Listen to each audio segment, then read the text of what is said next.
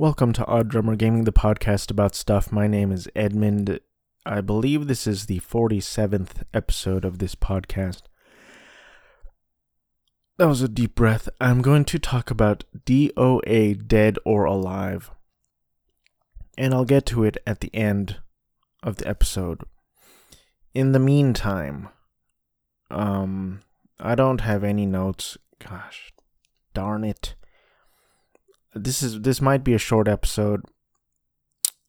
In terms of the gaming beat, I haven't really been playing games. I pick up my Switch, I look through my collection, I have a lot of games, physical and digital, and I just don't know what I'm in the mood to play. I get into this phase now and then, because I was so into Hollow Knight. I replayed it for a second time, and I loved it. And then, I already talked about this, but I was on that Coliseum of Fools for weeks probably. Finally beat it, and I don't know, it felt kind of a release of some sort. It's like, okay, I beat that part, I'm kind of done. And I'm not sure what to play next. I actually ordered a physical copy of Bayonetta, the first one. Came out on Switch recently, so I'll probably play that. What else came? I purchased a physical copy of Fist, or Fist, Forged in Torch. Nope. Forged in... Gosh, Dragnet. Forged in Shadow Torch. And I played it first on PS5 a while back. I liked it a lot. I heard the description I heard was like, it reminds me of Final Fantasy VII. Like, it looks like Midgar. Even the character's voice sounds like Cloud. The music is like Final Fantasy VII, so it's essentially like a Metroidvania Final Fantasy VII featuring a rabbit. So I played it and I liked it a lot. I stopped playing, I'm not sure why. And then I saw that the physical copies were coming out, so I ordered one on Switch. Gotta say, I played it a little bit. I was enjoying it, but it doesn't look great on the Switch. I think I think I may need a big screen for that, which is unfortunate because I was really looking forward to playing it portably. I'm about to sneeze. So we'll see how it goes. Maybe I'll try to play it further. Also, it doesn't seem optimized for the Switch, and like the fonts, I really thought this came out a while ago and they're coming out with physical copies of this. I guess they're gonna take their time to optimize it and make it look real good.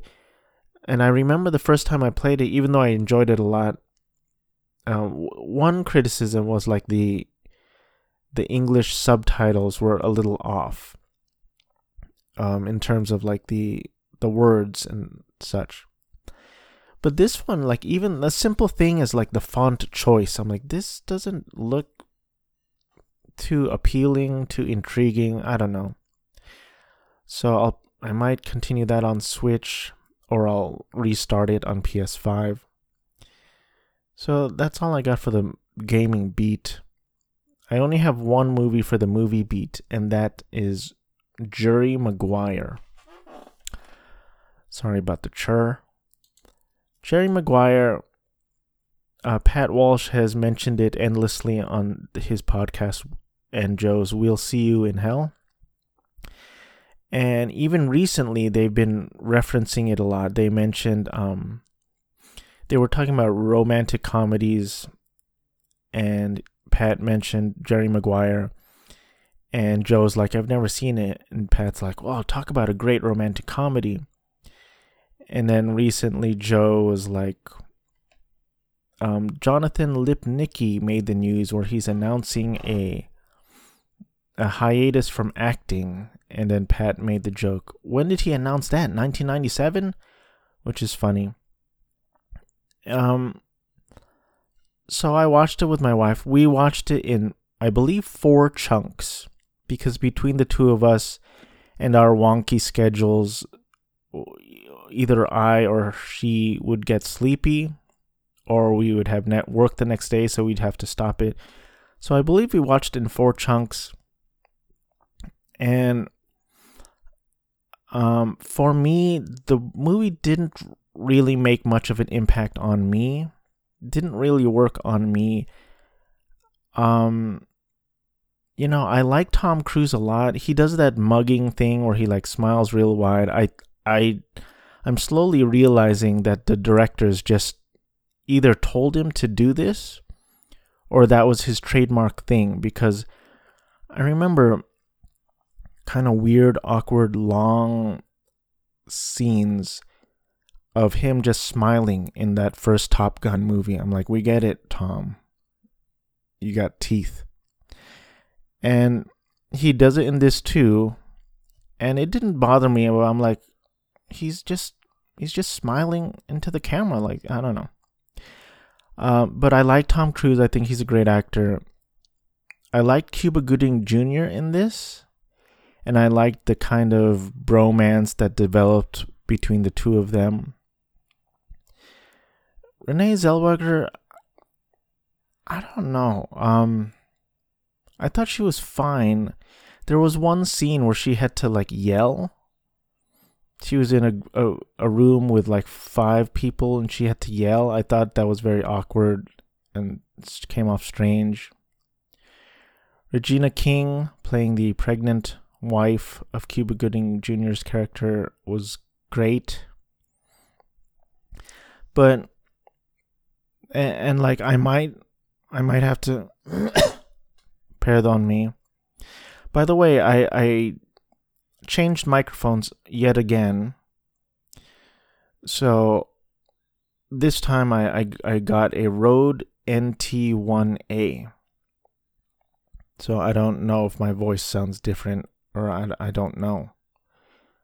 I just don't know. So Jerry Maguire is a 1996 American romantic comedy drama sports film, written, produced, and directed by Cameron Crowe. I only know Cameron Crowe because of his name. I've heard his name a bunch. I don't really know his work.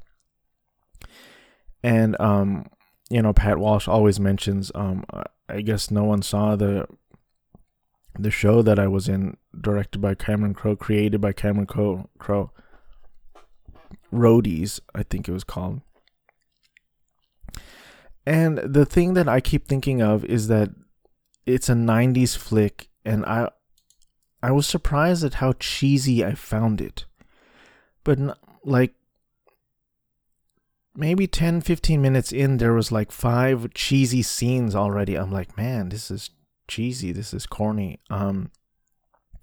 And I think that might just be attributed to the 90s. I think there was a lot of 90s cheesy tropes, maybe.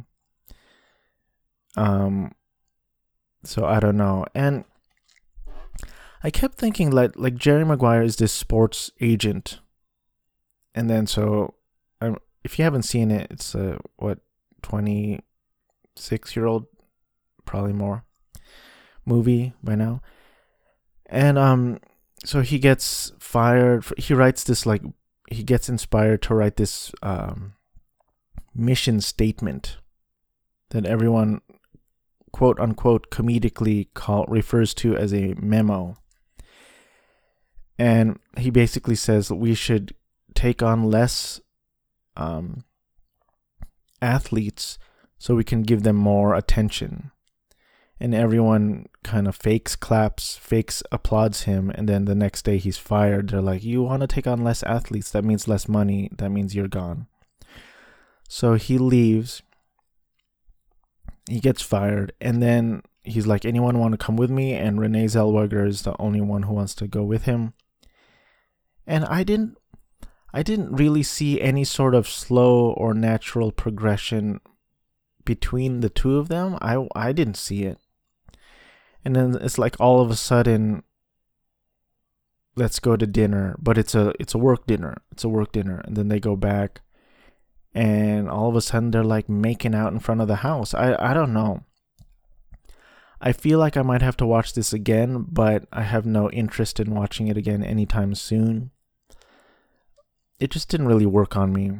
And then, this is the first time I'm watching it, and I remember all of these quotes from this movie that it's the first time I've actually seen the movie in context. Show me the money. You had me at hello, blah, blah, blah, blah, blah, blah. So I don't know. It didn't really work on me. It was the 9th highest grossing film of 1996. Film was nominated for 5 Academy Awards, including Best Picture, Best Actor for Tom Cruise, Cuba Gooding Jr. winning Best Supporting Actor. Nominated for 3 Golden Globes, Cruise winning for Best Actor, and 3 Screen Actors Guild Awards, with Gooding winning Best Supporting Actor. All right. I don't know. Didn't work on me. It was fine. And, I laughed a few times, and Jonathan Lipnicki was a funny kid. And immediately after watching this, I showed the trailer to Judy, to my wife.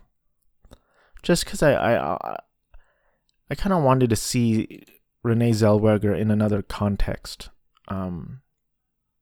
I think I remember liking her, but I barely remember her in anything. She was all in that Bridget Jones whatever. Anyway, moving on. Oh wait, that's all I have. 12 minutes in. Oh wait. Damn it. This podcast is a mess. I forgot I clicked on 2 posts on movieweb.com.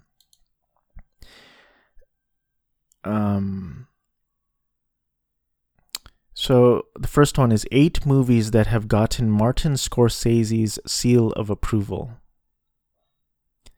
Have I ever talked about on this podcast every article on the internet has some dumb bullshit intro. If you look at any article posted in the history of time, there's like 8 movies that have gotten Martin Scorsese's seal of approval. Give me the list. That's all I want. That's all I need. And maybe maybe the bosses are like, you got to put that intro in there, or this post doesn't have enough text. You have to have more text because of the ads. I guess that might be the reason, but look at, just give me the 8 movies that have gotten Martin Scorsese's seal of approval. But no, here's the intro. Martin Scorsese is a world-renowned director, producer, screenwriter, and actor. He made his directorial debut in 1967 with Who's That Knocking at My Door? There's a full paragraph, there's a second full paragraph, and then you get to the list. I don't know if I've talked about it before. It bothers me every time. It's dumb. I guarantee you there's going to be a bullshit introductory paragraph for the next article that I clicked on. Number 8, Salvatore Giuliano.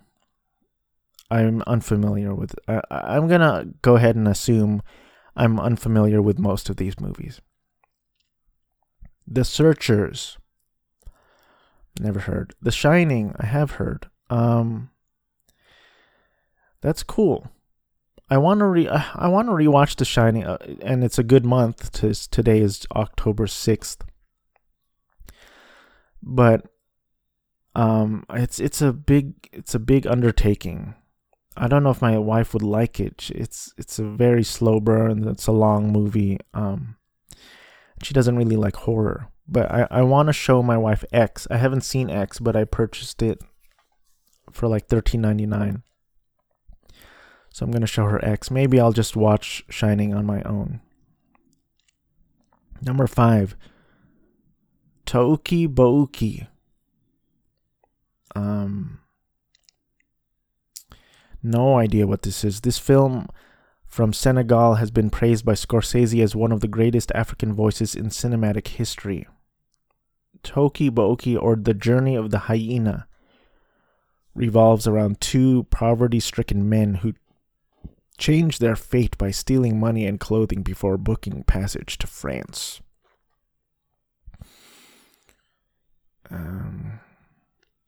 Related article. Martin Scorsese has high praise for Ty West's X and Pearl. I was enthralled. I wonder if Martin Scorsese wants to do horror. I liked Shutter Island a lot. And there was a reason why he made that movie. I wonder if he wants... Maybe he should do like small little horror movies. Number 4, Ugetsu. Based on the book of the same name, Ugetsu is a ghost story period drama set in the 16th century Japan and revolves around peasants Genjuro and Tobe who sell their pots for profit despite being warned against this. I'm not familiar. While Scorsese has voiced his praise for other films of Mizoguchi like The Life of Oharu and Sancho and the Bailiff, Ugetsu rises above the rest. The Uninvited, number 3. I purchased this on the Criterion channel. I still haven't seen it, so I should check that out. Number 2, Vertigo. I have not seen it. There's a lot of horror. Is this article titled horror? Scrolling back up. No, it just says 8 movies that have gotten Martin Scorsese's seal of approval. Maybe they're including horror because it's October. But number 2 is Vertigo. Number 1, Woman is the Future of Man. Never heard of it. When old friends reunite in Seoul, the pair set out in search of the one woman that they both had feelings for back in the day. Directed by South Korean filmmaker Hong Sang-soo, Woman is the Future of Man has received special attention from Scorsese for its masterful sense of storytelling. Splinteresting. Next. Okay, I can already see the bullshit paragraphs. There's 2 paragraphs. I bet it's a rule. If you're making a list, here's the format. You got to put 2 introductory paragraphs before that list, all right? Fill it out, because we got to get those ads in there. Best pilot episodes in TV history ranked. Producing a TV series takes a lot of time, hard work, and money. Development stages can often take years to complete and therefore suffer some unexpected changes. What is the point of this introductory paragraph? Give me the list. I'm not here for your introduction. 10 out of 10, Mad Men, smoke gets in your eyes. You know, I watched the entirety of Mad Men. I remember enjoying it, but I couldn't tell you anything about the show ever at all. Except for Christina Hendricks was hot. Apologies in advance for that comment. Number 9, The Good Place, Everything is Fine. I watched the entirety of Good Place as well. Admitted, like, it kind of hurts for me to say that I enjoyed it just because some of the comedy is kind of dumb and smarmy. I don't know if that's the right word. But it was a very interesting... I was more interested in, like, the philosophical journey and the fantasy journey that they were going on more than the comedy, because it was a comedy show. And I hated that they made the Filipino guy the dumbass. Now I don't want to watch anything that actor is in because of his portrayal, and it's not his fault they wrote that character, but I mean, that character was done twice in Friends, in Joey and Phoebe, and that character been a done trope for many years. I don't understand, like, can you not make an original character? I don't know. Number 8, Mr. Robot. Haven't seen it. Number 7, Orange is the New Black. I'm pretty sure I did see that pilot a long time ago. Number 6, Glee. Have never seen an episode. Number 5, X-Files. Haven't seen it. Number 4, Game of Thrones. That's a good one. Winter is Coming. Number 3, Breaking Bad. That's a good one. Number 2, Twin Peaks Northwest Passage. I probably saw that one, but I think I've only seen the pilot episode of Twin Peaks. Number 1, Lost. Yeah, you can't. Yeah, that's a good call. That's a good call.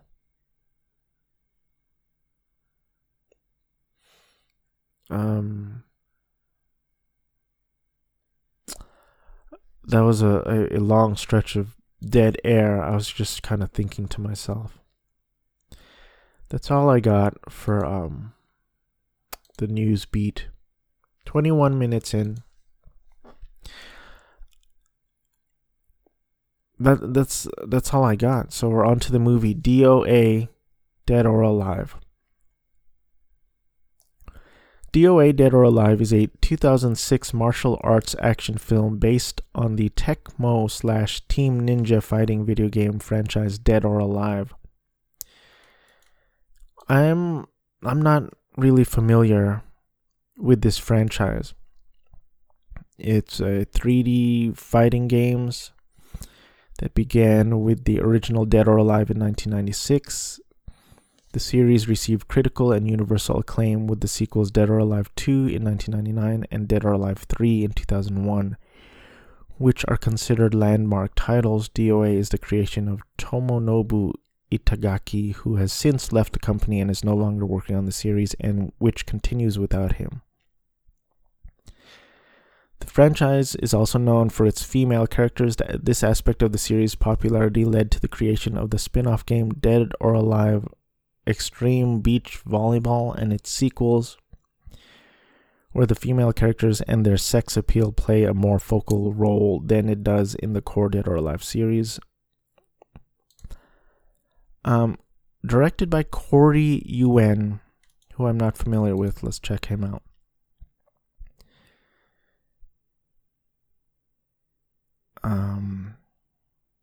He was an actor. Let me get an image search. No, I don't recognize him.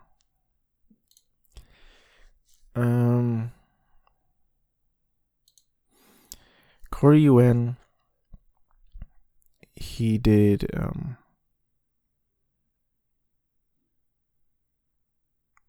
he gained fame in American cinema beginning with 1998 Lethal Weapon 4, followed by X-Men, and 6 of Jet Li's... Oh, he's an action director.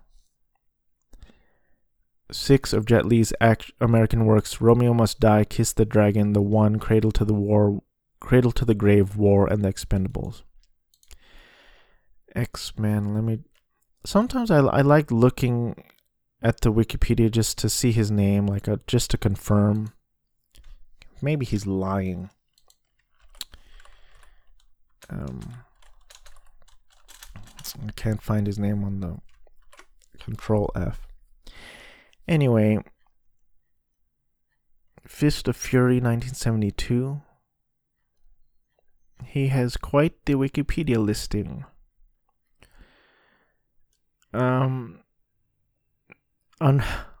I guess it makes sense, but Dead or Alive is the last movie he has directed, according to this Wikipedia page.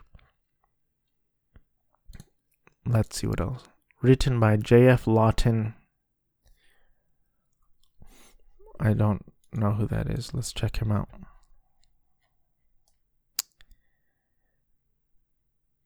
Oh, gosh. His screen credits include the box office hit Pretty Woman, Mistress, Blank Man, Under Siege 2, Dark Territory, The Hunted, Chain Reaction, DOA Dead or Alive, Jackson, and the TV series VIP under the assumed name J.D. Athens. He wrote and directed Cannibal Women in the Avocado Jungle of Death. What's that? And Pizza Man. I guess he has some associations with Bill Maher. Wasn't Pretty Woman a big hit? J.F. Lawton. So in the film, the fighters are invited to Dead or Alive, an invitational martial arts contest. The 4 female fighters begin as rivals but work together to uncover the secret that the organizer of the tournament is trying to hide. It features an ensemble cast and has various appearances from characters of the franchise led by Kasumi, Devin Aoki, Christy Allen, Holly Valance, and Tina Armstrong, Jamie Presley. The film was panned by critics and was a financial failure, grossing only $7.7 million worldwide against a $30 million budget, making it a box office bomb. Due to the film's poor performance, the United States release was delayed, and the film was eventually given a limited release on June 15, 2007 by the Weinstein Company under Dimension Films. Despite appearing on several lists of the worst films ever made, DOA Dead or Alive developed a cult following. Koei, Tecmo, and Team Ninja were also critical of the film and decided not to allow any further live-action adaptations of its works, resulting in the cancellation of a sequel. So let me really briefly try to do a synopsis, and if my head starts hurting, I'm just gonna drop it. So at the beginning of the movie, they show these characters like they're fighting people. I guess it's mostly the women at the beginning. And after they fight people, they get this message in the form of some sort of like a batarang, and it says like, you have been invited to this competition. It's not a lot of it is explained, and so it starts with like Katsumi, and then it goes to like Tina Armstrong, and then Christy Allen, and so they all go to this. They all end up like on a plane, and then the announcer girl on the screen goes, "All right, if you want to proceed with the competition, you're going to have to bail out now." So they have to grab their parachutes, jump out of the plane. This movie is ridiculous in spots. I will segue into the review now a little bit. I really like this movie. Well, not spoiler alert, I just said it. But you look at the poster, and the poster looks like it's going to be softcore porn. And that's not that far off of a summary of the movie. Well, yes, it is. They don't show any nudity in the movie. But the poster, it says first of all, they show the text DOA 80 billion times in the movie. I don't know why. It was kind of annoying. But the poster is Holly Valance up in front. She's wearing I don't even know what you would call that. It looks like kind of a bralette. It's not a bralette. It's like, I don't know what to call it at all, but her stomach is all showing. Then to the left of her is Jamie Presley in a cowboy hat. She looks like she's about to go to a Garth Brooks concert or something. And then Katsumi on the right holding a samurai sword. And that's all. And the tagline, they have the looks that kill. Okay. And the movie, like when I read that this movie has a cult following, I immediately got it. I'm like, yep, that makes total sense. But I really liked it. I think this movie needed time to find its audience. And you know, if you watch this right when it came out, I can understand being like feeling this movie is dumb, this movie is ridiculous, this movie is pointless. But watching it now in 2022, I had a lot of fun with it. I briefly want to look at these actresses. Let me look at Jamie Presley because she's the only one I really recognized. I know her from like Not Another Teen Movie.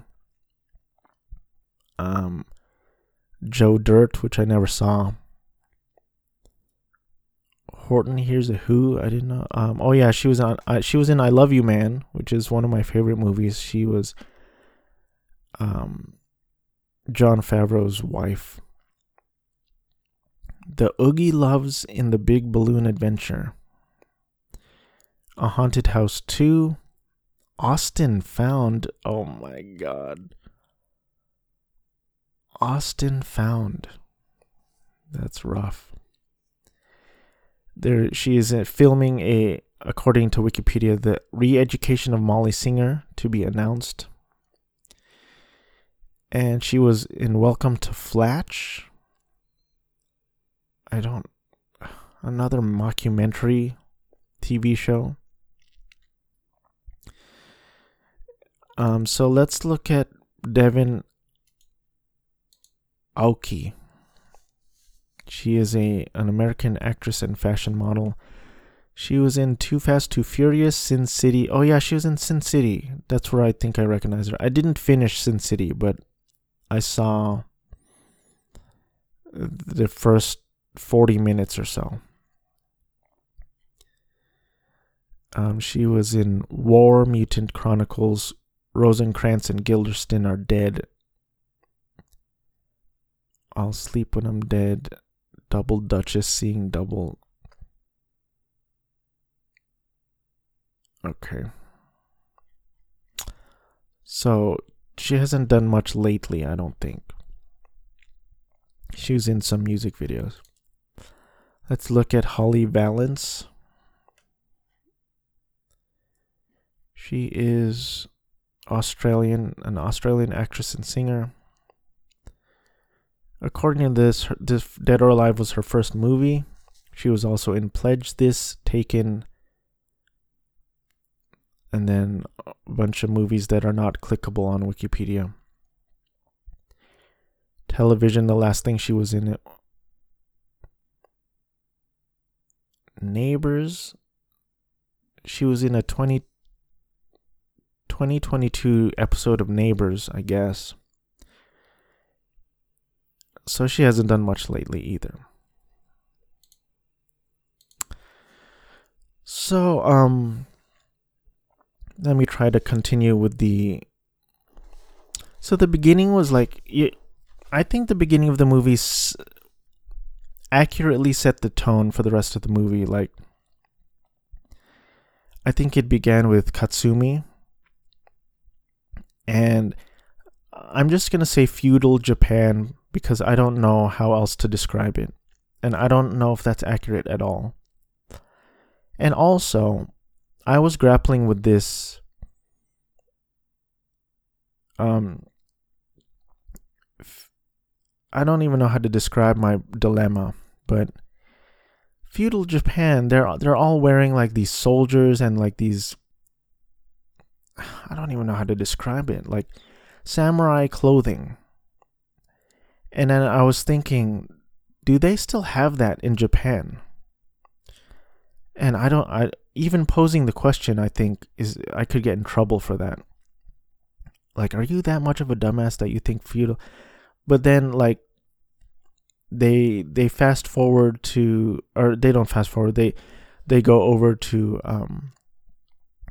Christy and Tina, and it's like modern times. So I started thinking, like, do they still have those big like castles and mansions in Japan and all this stuff? And I do realize this is a movie based on a fighting video game, so it doesn't really matter. But I started to wonder about this, and I didn't want to Google it. I wanted to face my fears and pose it to the world on this podcast. But so they all end up on this plane, and they're talking to each other, and Tina Armstrong has her dad come, which is funny. And they all end up on this island, and the three girls have to climb kind of like this tower type thing. Then they realize if we're going to make it, they have to get there by sundown. They're like, if we're going to make it, we have to work together. And they do, so they make it. So they immediately find kind of a kinship between the three of them. And the leader of this. So first off, I don't like the fact that the story is based on a tournament. I think I've mentioned it before, because I don't think a story of a tournament is all that compelling or intriguing or interesting. And I know those three words are synonyms. But like, and I've said it before too, but Street Fighter, the writer director was like, I didn't want to do a tournament, so I just changed it. And I think that was the right move, because it was more interesting. Where M. Bison was like this dictator, and then you have people all over the world who are trying to get at him, so they team up to fight him. And then Mortal Kombat, like all of the movies are sticking to this weird tournament. It's like, no, there is this tournament. And I just don't think it's interesting. So this movie sticks with it. And it is based on a fighting game. It's like, well, why don't you just take elements of the fighting game and then just make it into an interesting story? But, I mean, it is what it is. So it revolves around another dumb tournament. That's a small quibble, by the way. It doesn't bring down the movie at all. And I think this movie knows, I mean, it treats the source material like it's dumb and silly and it's fun, and I think it works. The leader of this whole operation is played by Eric Roberts, which is, again, it's interesting how these movies, like, what was the last one? Blood Rain had Sir Ben Kingsley, you know. And Sarah Carter as Helena Douglas. She looked familiar, but I don't know. I'm looking at her Wikipedia page. Not really seeing anything familiar. She has a lot of TV. She was Grace Gibbons / Cicada 2 on The Flash. I don't know. I don't know where I saw her from. She was in Smallville. Maybe that was it. But she looks familiar.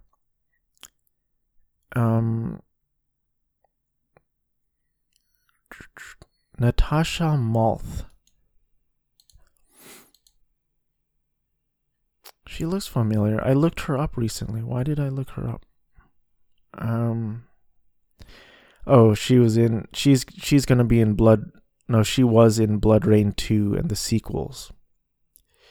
So the girl who played Ayane in this movie moved over to Blood Rain 2 and Blood Rain: The Third Reich.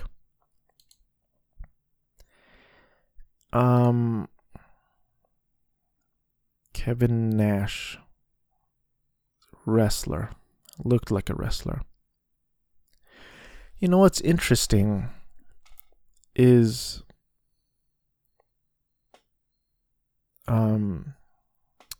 Martin Cruz, who I called out in being one of the worst actors I've ever seen on screen in Resident Evil. Somehow he landed a role in DOA Dead or Alive. And immediately when he entered this frame, I recognized him. And thankfully, he had a very small part.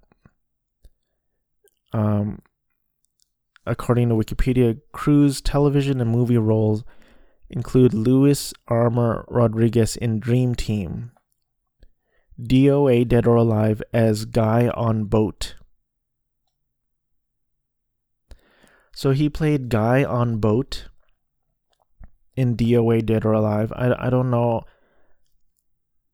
I mean, it should give people hope. If you want to be an actor, there are plenty of bad actors who get roles. So, I mean, you should go for it. You know. Robin Shou, who was in Mortal Kombat, he plays kind of an Asian pirate in this. Interesting. So, like, why did I like this movie? I just thought it was fun, and I was going to say that the fight scenes were not bad, but as I was watching them, I upgraded from not bad to pretty good. I thought the fight scenes were pretty good.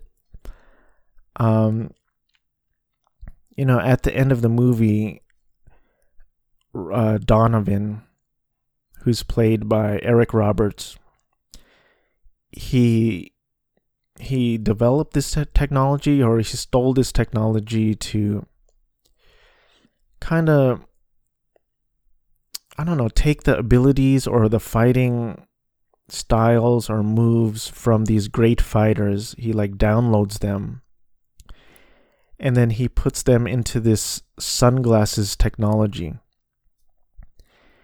And he fights this guy who is Katsumi's brother, who everyone thought was dead, but Donovan was just holding him.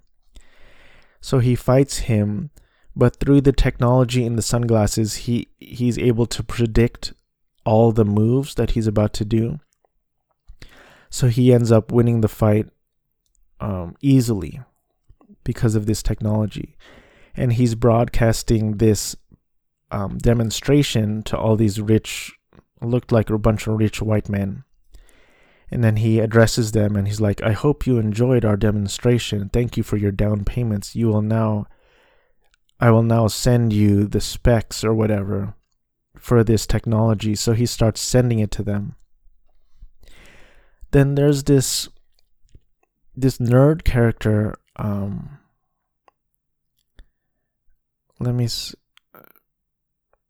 Where's Weatherby? Stephen Howie, who he's got to be one of the most depressed people on earth because he used to be married to Sarah Shahi. I don't know how he managed to stay married to her from 2009 to 2021, but kudos to you. But I think everyone knew that marriage was not going to last, because look at you and look at her. That's all I'm going to say about that. And he plays like a nerd in this movie, and he like prevents it from happening. So in the end, there's this big showdown between all the quote unquote good guys versus Donovan. And I don't know, I said it already, but I'll say it again because I don't know how to speak, and the only thing I can do is repeat myself. But I think this movie just treats the source material like it's a dumb, fun, silly thing, and it works for me. It worked for me in a big way. And the effects were pretty cool, and even even though some of the effects were like ridiculous and crazy and wild and weird, to me it worked because it was fun. And there is a volleyball scene in this movie between the 4 hot girls. It wasn't particularly titillating. It was just girls playing volleyball. They don't like slow it down or close up or anything. But it was fine. It was fun. And hold on, I'm looking at the... Sarah Carter had worked with Natasha Malth 5 times before and with Holly Valance 3 times. The actors trained together for 3 months before going to China and trained for another month in China. Training included wushu and kung fu, as well as wire training. The heat and humidity made the fight scenes particularly challenging. Another challenge was translation. On set, people were speaking English, Cantonese, Mandarin, and the regional dialect of whatever area they were shooting in at that time. Presley had some previous experience with martial arts, training with her own trainer for 9 years, and she had a recurring role in the Mortal Kombat TV series. I didn't know that. Valance had trained in Muay Thai since her teens and found it made it more difficult to learn Kung Fu as there were a lot of things she had to relearn. Presley praised the tireless work of director Corey Yen and the crew, saying the crew worked 2 units 17 hours a day, getting 4 hours of sleep and getting back up and doing it again. That makes me happy and sad because I feel like you can see the effort that was made in this. That's why it makes me happy. It makes me sad because this movie didn't get any sort of accolades. It got shat on. Reviews were generally mixed. Rotten Tomatoes 33% on 46 reviews. Consensus: with a ridiculous plot and comical acting. Checking one's brain at the door is required before watching DOA Dead or Alive. Metacritic 38 out of 100, based on 8 critics. Joy Ladon called it a whirring blur of hot babes and cool fights, but complained the film is insubstantial and not even enough to appeal to genre fans with lowered expectations, suggesting it belongs in the video store and on late-night television. He described the film as a caffeinated mashup of Enter the Dragon, Mortal Kombat, Charlie's Angels, and a few other films, but did praise Yuen for his show-stopping spectacles and compared an outdoor sword fight, saying it looks like a collaboration between Gene Kelly and Bruce Lee. Jack Matthews gave it 1 out of 5 stars, calling it laughably silly. He said the action was curiously bloodless, and the choreography was not that good. That's something I did notice. Helena, towards the end of the movie, had this big fight scene with a bunch of soldiers, and she's like using a sword to defeat a bunch of them, and there's no blood like at all, which was a little... No, it was not a little. It was curious. It was weird choice. They could have easily added some blood there. Josh Rosenblatt panned the film, saying the most glaring problem with DOA, not that it goes too far, but that it doesn't go far enough, and called the film a piece of garbage and the best argument for reading books since the first pop-up appeared. I don't know what that means. He called the film a piece of garbage and the best argument for reading books since the first pop-up appeared. I don't know what that means, sir. LA Weekly gave the film a favorable review, comparing it to Charlie's Angels, praising the director for providing one of the year's purest entertainments and pretty much non-stop fighting, mostly in very little clothing, with the flair you expect from a master choreographer like Yuen. It's awesome.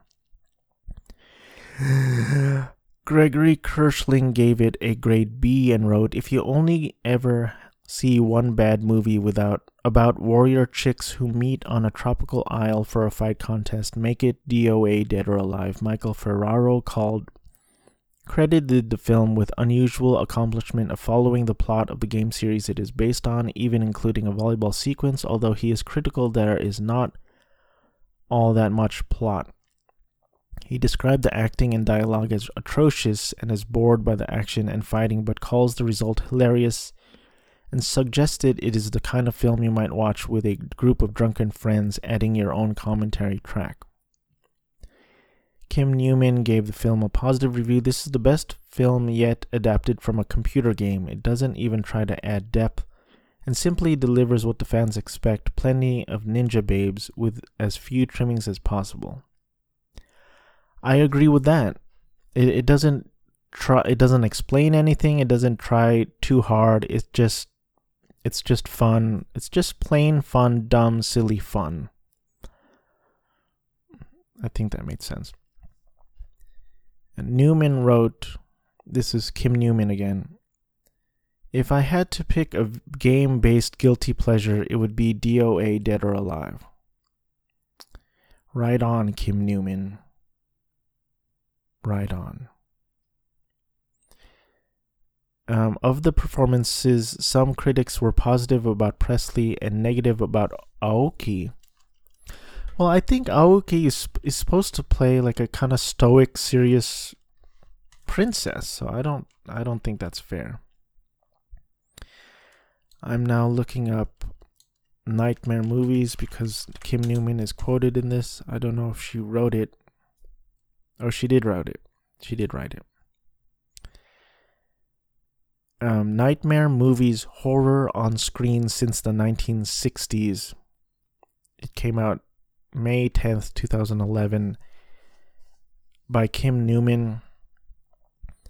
Unfortunately, the paperback is $53.83, and even the used ones the cheapest used one is $49 with a $3.99 shipping charge. It's on Kindle for $18.